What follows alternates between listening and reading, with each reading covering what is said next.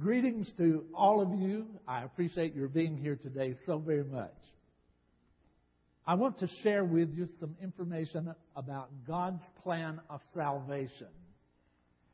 I'm not going to present the plan of salvation because I know the fact that you are here means that you have already experienced the plan of salvation.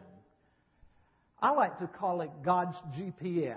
And so for that reason, I'm going to share information about how God's plan of salvation will take an individual from wherever he or she may be to a designated place or a desired location.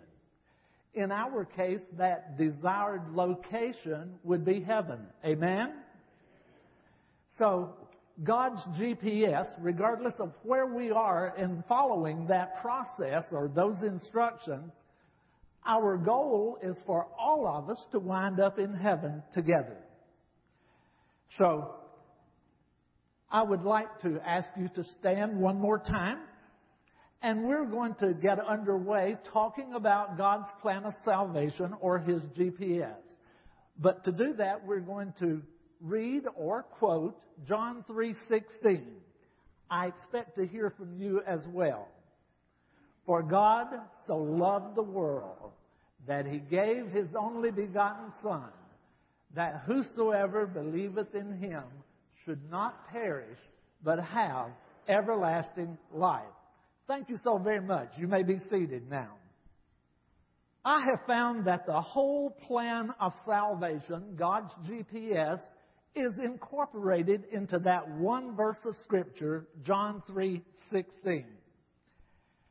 In particular, the death, the burial, the resurrection of Jesus is the foundation of God's plan of salvation. And if you look at that verse, that's incorporated in it. I think we should all be grateful that God had us in mind whenever He came up with the plan of salvation. Again, can you say amen? Amen. Well, I think that we should give thanks every single day for the plan of salvation, or again, as I'm calling it, God's GPS. But here we are at Easter time, and if we are ever going to give praise and thanksgiving to God for His plan of salvation, then certainly Easter is definitely a time that we should do that. Because the focus of Easter time is on the death, the burial, and the resurrection of Jesus Christ. So, this is the time that we should really zero in on where we stand in relationship to the plan of salvation, and especially into the relation regarding the death, the burial, and the resurrection of our Savior. I've got a couple of questions for you. First question is this: when did God first state or declare His plan of salvation? Second question is, when did He implement His plan of salvation? Some people might have the idea that God, wherever God is up there, and a lot of people don't know He's in heaven, but He is. But they may think, well, God had to try one thing and that didn't work, so God tried something else and that didn't work, so He had to keep trying different things. Not so. Not so at all.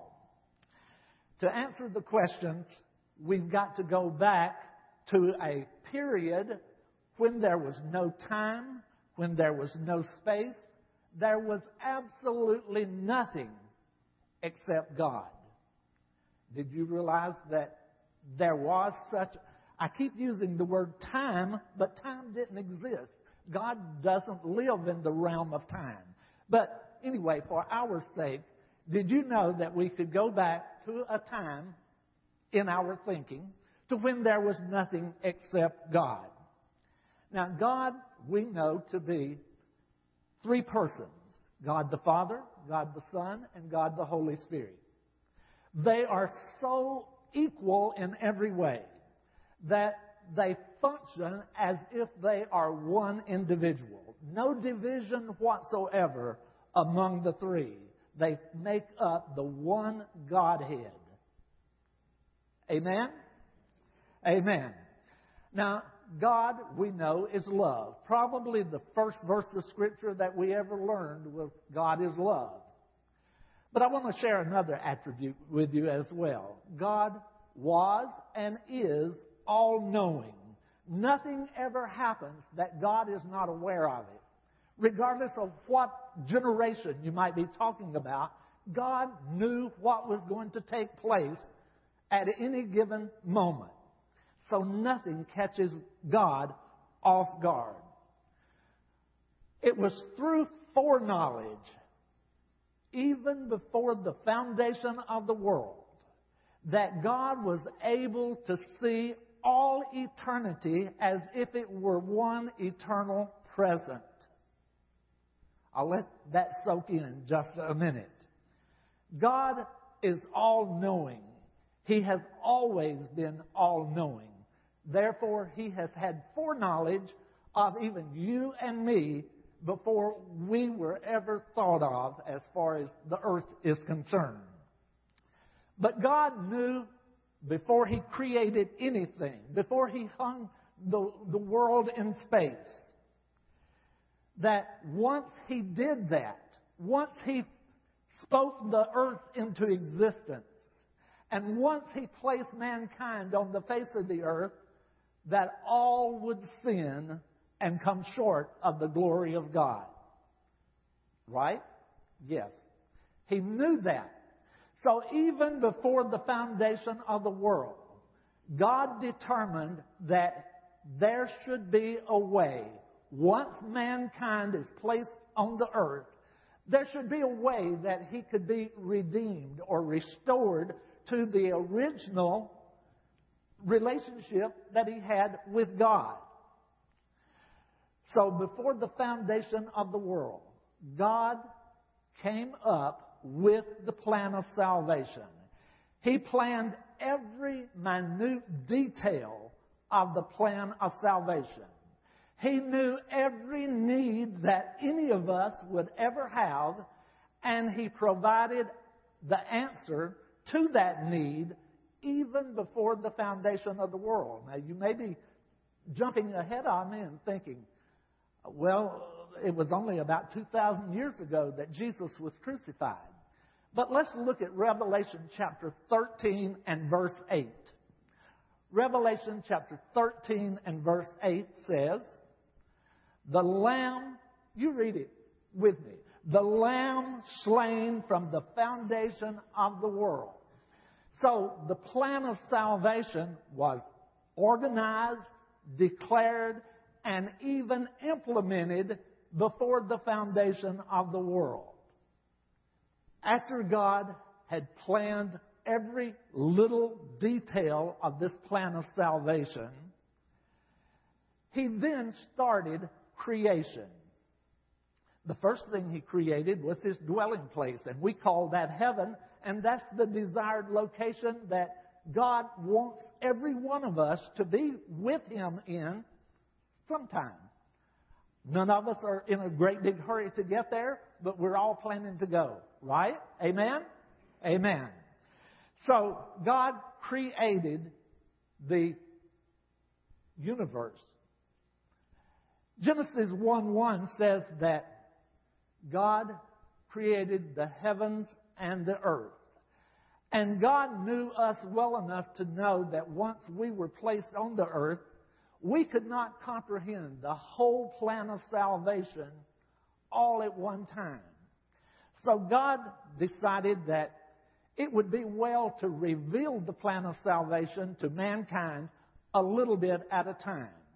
Now, the fact that the Lamb had been slain before the foundation of the world, God knew the means by which Jesus would be crucified. He knew that a cross would be the instrument that would be used to bring about the death of the Lord Jesus Christ. So God wanted to make us aware that the cross was to become the emblem of salvation. Without mankind knowing it, God placed the cross in various places so that at some point, once mankind was on earth, mankind would somehow come in contact with that particular cross. For example,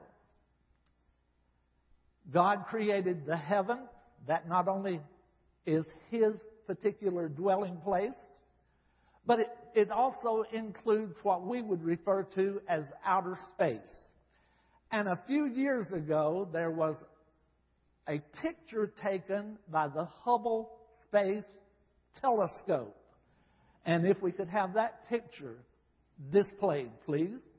You can see the shape of a cross that's actually in outer space. It's a black hole in space. Now, it took centuries before mankind ever saw that picture. But now we have it. In addition to that, He created the heavens. He also created the earth. So let's see what He did in regards to the earth. He put the emblem of the plan of salvation, His GPS, on the side of a mountain in Colorado. Can you see the cross there? The gorge, the vertical gorge, is 1,100 feet long. The horizontal gorge is 400 feet. So it makes an almost perfect cross on the side of the mountain.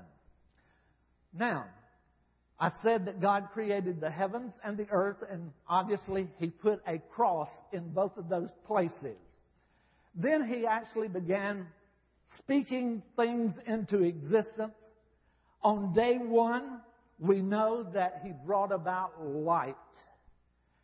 And as far as His plan of salvation or His GPS goes, day one would actually represent the birth of Jesus Christ. On day two, a separation occurred. This is when the clouds were separated from the water. The clouds were suspended above the earth, above the waters. Symbolically, and for the sake of God's GPS, this represents the day that Jesus was crucified. He was suspended between heaven and earth. Day 3 is when land appeared and vegetation began to grow. And of course, it came up out of the ground. So day 3 represents the day that Jesus was resurrected. He came forth from the ground. Day 4, the sun, the moon, and the stars were created. Lights were placed in the sky. This is exciting. This is the day that represents Jesus ascending into heaven. Jesus is the light, and He ascended into heaven. Day 5 is interesting. This is the day that the birds and the fish were created. Well, what do birds and fish have in common? Birds flock together, and fish swim in schools. So they are groups.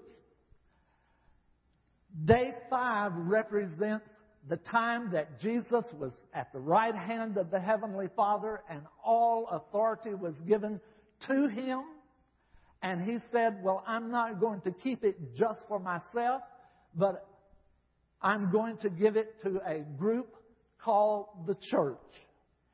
And so God wants His people, the believers, to group together, like the birds group together, like the fish group together.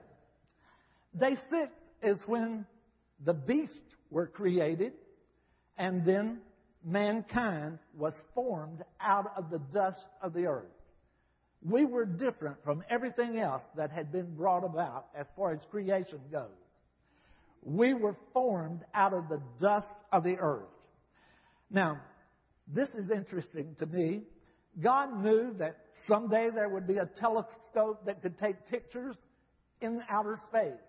He knew that someday America would be discovered and somebody would find that cross on the side of the mountain.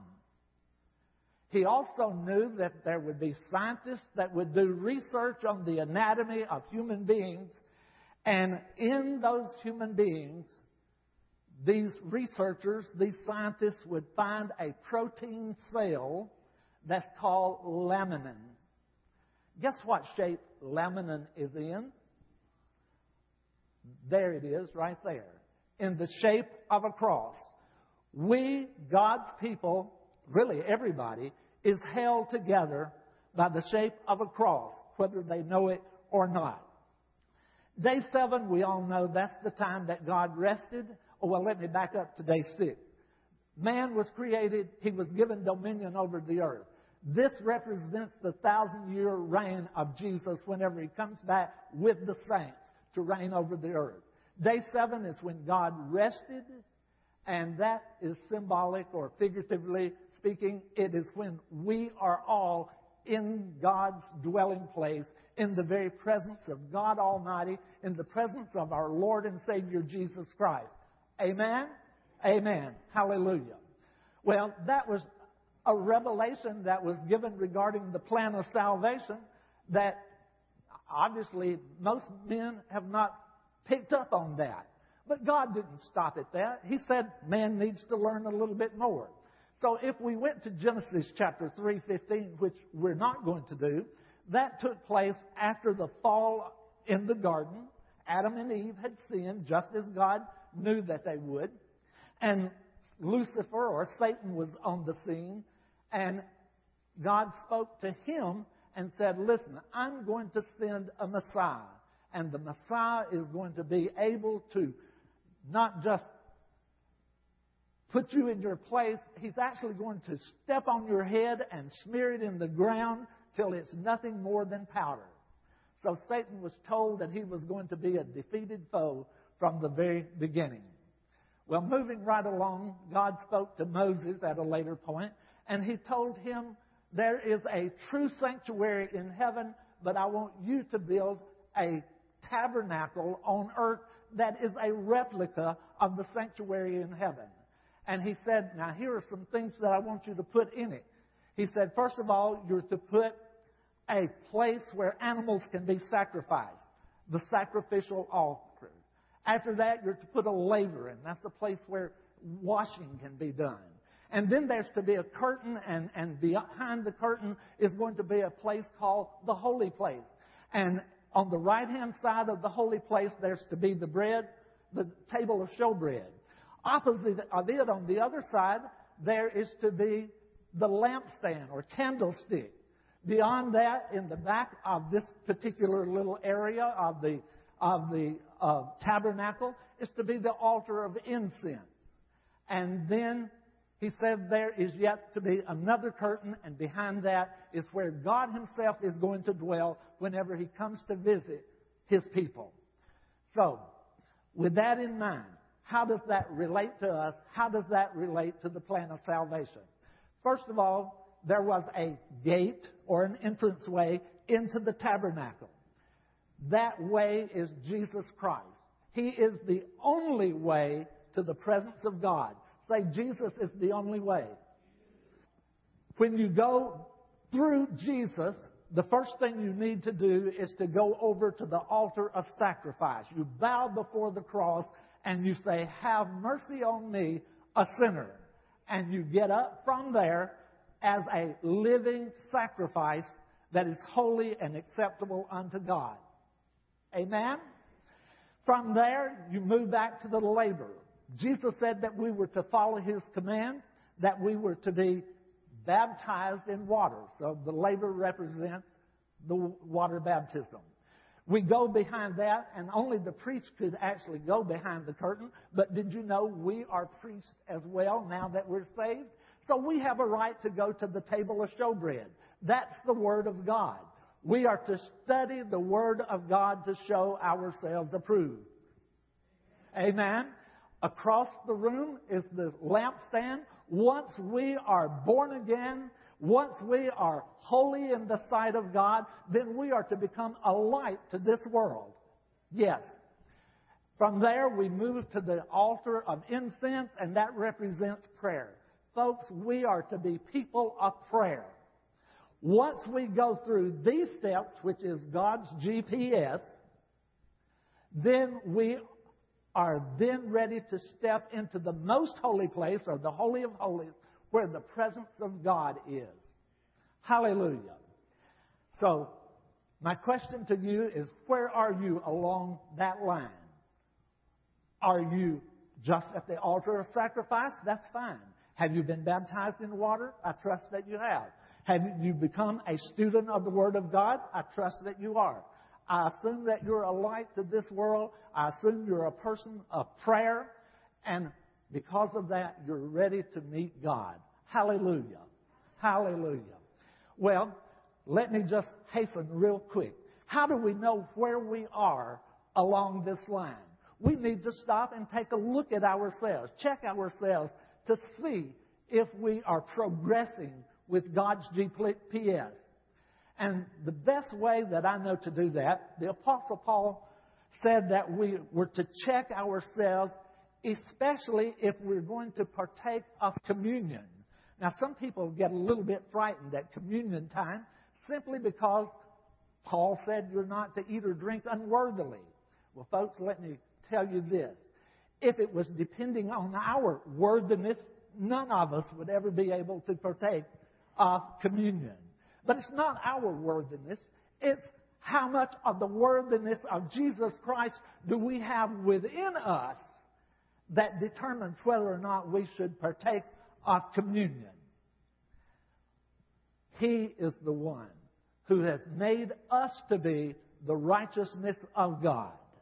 So it's through His worthiness, His righteousness, that we are to partake of communion. Now, if I could have the next slide, please. I want you to look at this quickly, and we will bring this to a close real soon. Matthew 26:26 says, "And as they were eating, Jesus took bread and blessed it and brake it and gave it to the disciples and said, 'Take, eat, this is my body.'" Next slide, please. "And he took the cup and gave thanks and gave it to them, saying, 'Drink ye all of it. For this is my blood of the New Testament, which is shed for many for the remission of sin.'" So, Jesus broke bread with His disciples. He gave them the cup. They passed it around. They drank. And you know the story that Judas said, "Lord, am I the one that's going to betray you?" We won't go into that aspect of it. Let's go on to Luke 22, verse 19. Jesus said, "This do in remembrance of me." He wants us to reflect upon what He did, because what He did is the only reason that we have the plan of salvation. If Jesus had not done what He did, every one of us would be lost. There would be no hope for any of us. But He said, remember what He did. Amen? So every time we partake of communion, we're to think about His death, His burial, and His resurrection.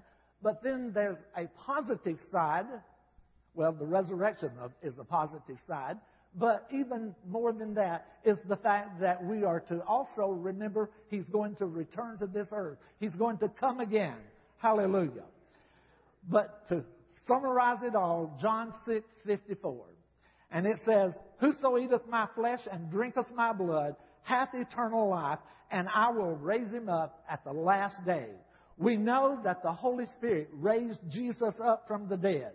We know that if we are here on earth for a while longer, at some point our physical body is going to die. Or Jesus is going to come in the clouds and we're going to be caught up with Him. One or the other, we're going to leave this world. But it says if we have partaken of His flesh and His blood, we will have eternal life. So we will get to spend eternity with Him, whether we go by way of the grave or whether we go by way of, and the rapture is not in the Bible, that word is not, but the indication, the implication is there in the Bible that we will ascend up to be with Jesus. All right, with that being said, then I want you to just think back just for a minute over some of the things that I've shared with you. And if it is exciting to you, I'm going to ask that you all close your eyes and in your own way For some of you, it may be lifting your hands. For others of you, or it may be speaking out loud. For others of you, it just may be a meditation within your heart. But I want you to offer up thanksgiving to God for His GPS, His plan of salvation. Father God, we truly thank you for your love, that you sent your only begotten Son into this world so that we, if we would accept Him by faith, we could have everlasting life. We rejoice in that today, knowing that we are on our way to heaven, that we are children of the Most High God, that we are going to one day get to see our Savior face to face.